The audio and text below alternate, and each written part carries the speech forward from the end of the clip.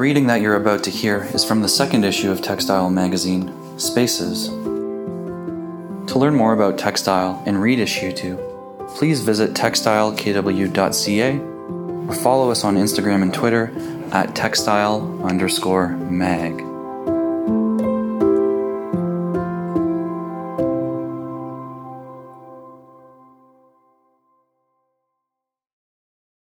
My name is Yvonne Tagoe. I named my poem Skin because it's what society focuses on and not the multi-layered attributes that form my personality. I use the one-word title to drive home that point. Sometimes it feels like people talk to my skin and not to me. The poem expresses my pride and joy about who I am and my frustration at being constantly judged by the color of my skin. Skin. My skin is a beautiful gift, not a sin. But in this foreign land, they don't understand that my skin is my pride and joy. In this foreign land far from home, my skin is a source of angst, caught in the crosshairs of racism. I live in it. My skin, the color of Mother Earth, glowing in the rays of Father Sun. I wouldn't move out even if I could. I love my skin.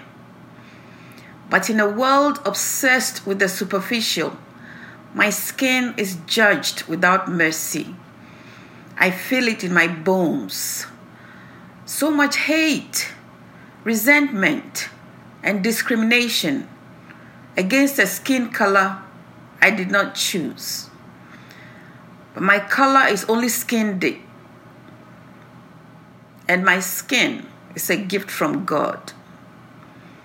My melanin-rich skin, a blessing to celebrate, not a death sentence. But here in this foreign land, I am guilty by virtue of my skin. At the store, "May I help you?"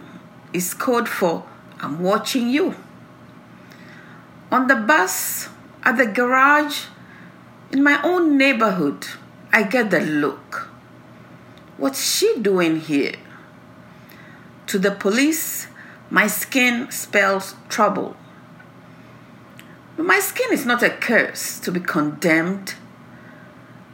My skin is fine mahogany, ebony in its pure form, unbowed and unbroken.